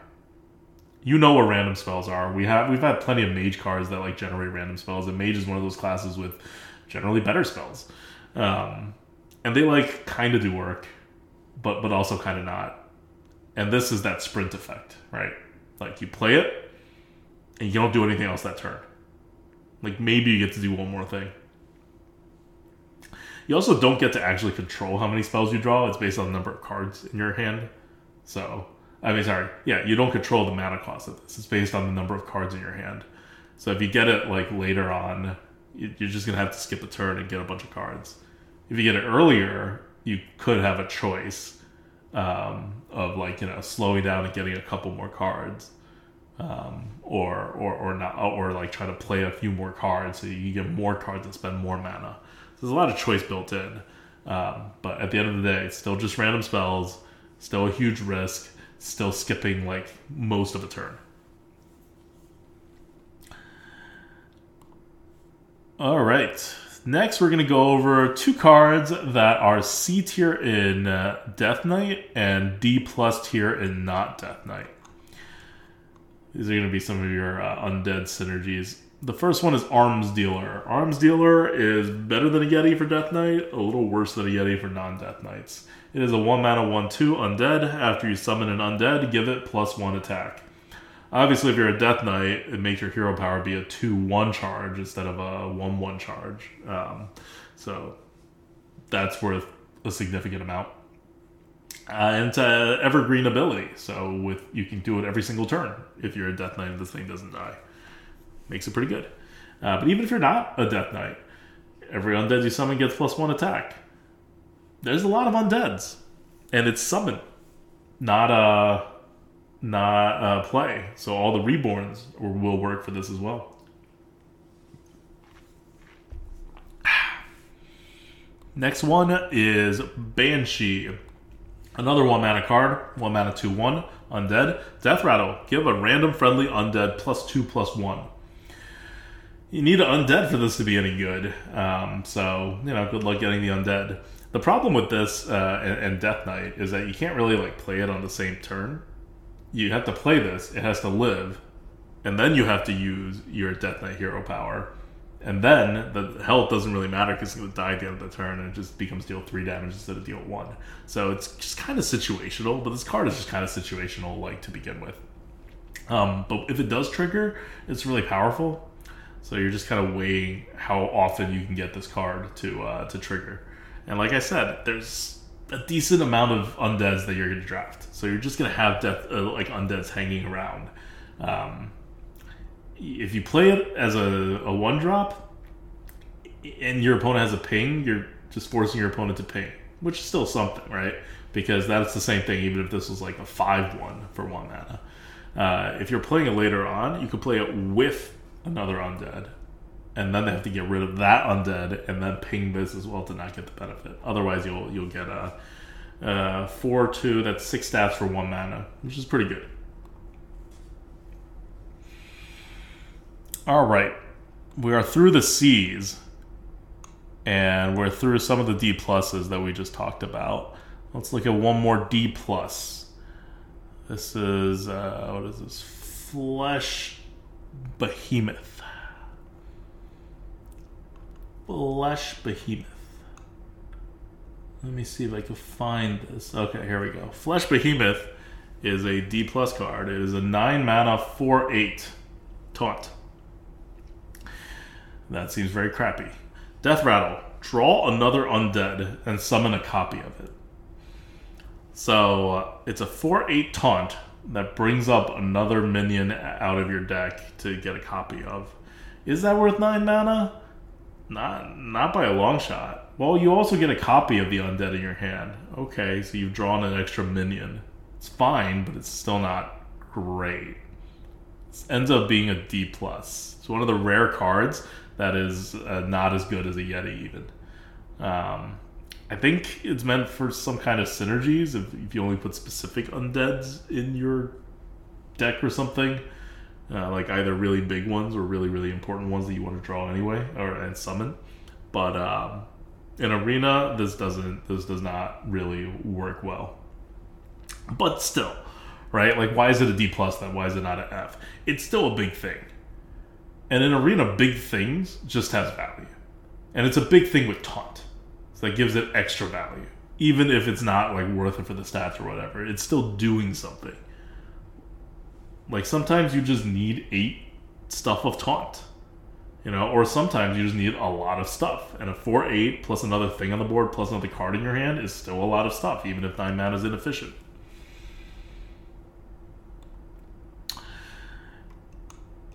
right. Finally, we have another D+ card, which is Plague Spreader. This one's epic. 4 mana, 4/4 undead. Death Rattle, transform a random minion in your opponent's hand into a Plague Spreader. This could be really good if you get that, like, Sire that your opponent's been holding. And there's going to be some cards your opponents are holding that are good. But they're probably also holding other cards. And this is a random card. It is not Discover. You do not have to go and, like, you do not get to pick. It is just random. So if they're just holding 3 cards, you have 1/3 of the chance to hit the big bomb, assuming your opponent even has a big bomb.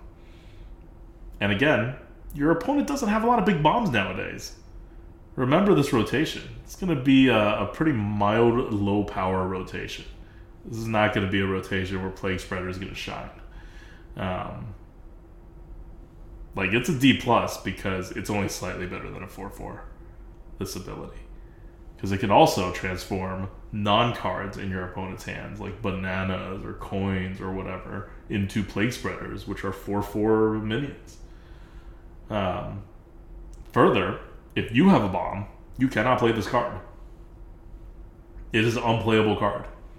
Because you do not want to give your opponent the chance to get your bomb transformed.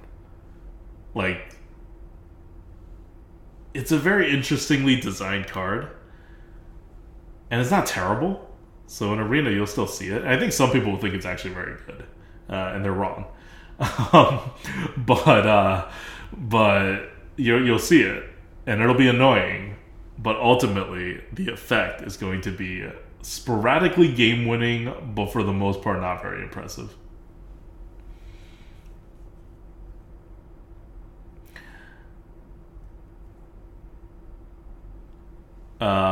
Okay. Now we are down to the D cards. These are worse than a Croc. You really don't want these cards in your deck. But they're not, like, unplayable.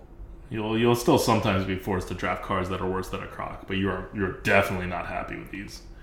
First one is Foul Egg. 1 mana, 0/2 undead. Death Rattle, summon a 3/3 undead chicken. It's an egg. Eggs are worse than Crocs. Eggs are not undraftable. There's plenty of things that buff eggs, and there's plenty of things that just require you to have an undead thing on the board. Remember all the random stuff that requires an undead thing on the board? It's kind of a liability if your opponent plays a Foul Egg for you to just, like, keep it around. Because plenty of good cards utilize undead stuff. So it's a D. Which is pretty high for an egg. But eggs have just kind of gotten decent these days. Next one is a Silver Moon Arcanist. Remember, we are still at the D level, below a Croc. Silver Moon Arcanist is a 3 mana 2/2. Spell damage +2. Battle Cry. Your spells can't target heroes this turn. It's a spell damage card. I didn't break it down to what class uses spell damage more or whatever. It's just not a good card. If you have spells, this is somewhat draftable. Still going to be worse than a Croc. It's better than 4 mana 2/2 spell damage +2, which was the prior card that existed in neutral. But it's still bad. It is a D. Use your judgment. See if you have the combo pieces, but you probably won't. And this card's unplayable by itself. That's it for the Ds. Now we are going to wrap this up with a F+ card and an F card. The F+ card is a Magma Rager. They call it a Scourge Rager. I don't know why I can't find it. There we go. But it's a common card. It's a 3 mana 5/4 undead, reborn, Battlecry die. So it's a 5/1 because it gets reborn after it dies. I mean, this 5/4 is fine for, like, being pulled out of your deck or, like, something like that. So it's not like the 5/4 is totally useless, but for the most part, it's useless. It's just a 3 mana 5/1. Yeah, it's a F+. Finally, there's actually a F tier card. It is a legendary. It's not meant for the arena. It is Bone Lord Frost Whisperer. Bone Lord Frost Whisperer is a 6 mana 6/6 undead, and you may be thinking, hey, that's not unplayable in Arena. Well, the death rattle is, for the rest of the game, your first card each turn costs 0 mana. You die in 3 turns. I'll be honest. No math was involved in this. Just don't draft it. Having a 0 cost card per turn after this thing dies, so you first have to kill it to begin with, is not going to win you the game. At least not very fast. Like, you're not just going to have a handful of, like, 8 mana cards waiting to go. You're going to be playing, like, you know, maybe one 8 mana card, and then, like, I don't know, a 5 mana card, and then, like, you're dead. Is that 8 mana card and 5 mana card going to win you the game in that short period? No. This is, like, constructed level pacing. This is not arena level pacing. The best thing about this card may be that it may not die. It may be a 6 mana 6/6. And 6 mana 6/6s have values. They're like a D card or whatever. So if it doesn't die, it's not super terrible. But, you know, I didn't map this out. It could be like an F+, because maybe it won't die. Or maybe it'll be a long time before it dies, and then the game's decided by that point anyway. But then it's a 6 mana 6/6. Like, its ability, like, once it dies, you're in trouble. Not like once it dies, oh goody, I get to, like, you know, play stuff. So yeah, like, I rated it an F. It could be an F+. I don't know. I don't know how you math out you die in 3 turns. But just don't draft it. This is definitely not a good arena card. This is definitely not an okay arena card. This is definitely a bad arena card. And if you're a skillful player, you just kind of want to avoid cards like these anyway, right? Like, much less cards like these that are actually bad on top of that. All right. That's it for all the neutral cards. As you see, there's a couple of game changers in these, like, rest of the, like, the not super good ones. Like, Street Sweeper is the big one. The big one. Because it's a double-sided board clear. You have Translocator Instructor, which is a neutral hard removal that also silences. You have... I forgot what card it was. One of these 2 mana cards that silences and freezes. I think... Is it Coroner? I think it may be Coroner. So those are game-changing cards, but they're not that good.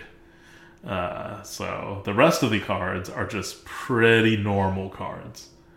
They may have some quirks to it, but this is a very neutral set. And at the end of the day, none of these cards are going to matter all that much, because Silver Moon Sentinel exists, Silver Moon Armorer exists, and the Rubian Vizier exists. They're just going to overshadow all of these cards. In a normal set, you would get way more Bs, by the way. There are, if you don't count Bone Flayer for Death Knight, for, like, normal classes, 1, 2, 3, 4 B tier cards and 1 epic B tier card. In Nathria, you had 1, 2, 3, 4, 5, 6, 7, 8. You had 8 non-legendaries in B tier for Nathria. In Sunken City, you had 1, 2, 3, 4, 5, 6, 7, 8, 9, 10, 11. You had 11. Like, there's just not a lot of B tier cards in this set. It's very low. Even if you add A and B tier cards, it's kind of on the low side. Most of March of the Lich King is on the low power level side. And maybe that's why they decided to go with the overall low power level rotation, because they really wanted to have March of the Lich King shine, and that's kind of what you have to do for that to happen. But just beware. The power discrepancy is still there. It's not like this is a low power neutral set. This is a high power neutral set at the top. Vizier and your 2 Silver Moon Sentinel and Armorers, that's high. Your Enchanter and Hawkstrider Rancher, that's high. But the rest, it's just kind of doesn't cut it for a modern set. It's a very weak modern set on the neutrals for the non-top. And the top is the most powerful that we've seen by offering rate. So that's the split. normally we do 3 splits on neutrals. This time we only do 2 because that's what made sense. And yeah, I want to give a shout out to our Patreons at patreon.com/grinninggoat. Thank you guys so much for continuing to support us on the Patreon. If you're watching this on YouTube or listening to this on the podcast, that is the way to support us. We don't do a lot of things. We're not the kind of people who like give you stuff for supporting us monetarily, but we do really, really appreciate it. And, helps us, keeps us motivated, not so much for the amount of money that we get, but for the fact that people find this, important enough to be supporting us with their hard-earned cash. Same for the people who retweet us, for the people who introduce their friends or other members of the community to the podcast. Keep everybody. We just really appreciate everything that you do, whether it's on the Patreon with some money or with some likes and retweets and just mentions of places. All really, really appreciate it. And that's it for March of the Lich King Neutrals. We are now moving on to the class cards, which I hope will go faster than this, because without MERPs, I thought I was going to speed through this, but we're now 2.5 hours in and we haven't done a single class yet. So we'll see if this pushes me past midnight. All right. Until Demon Hunter, this is ADWCTA.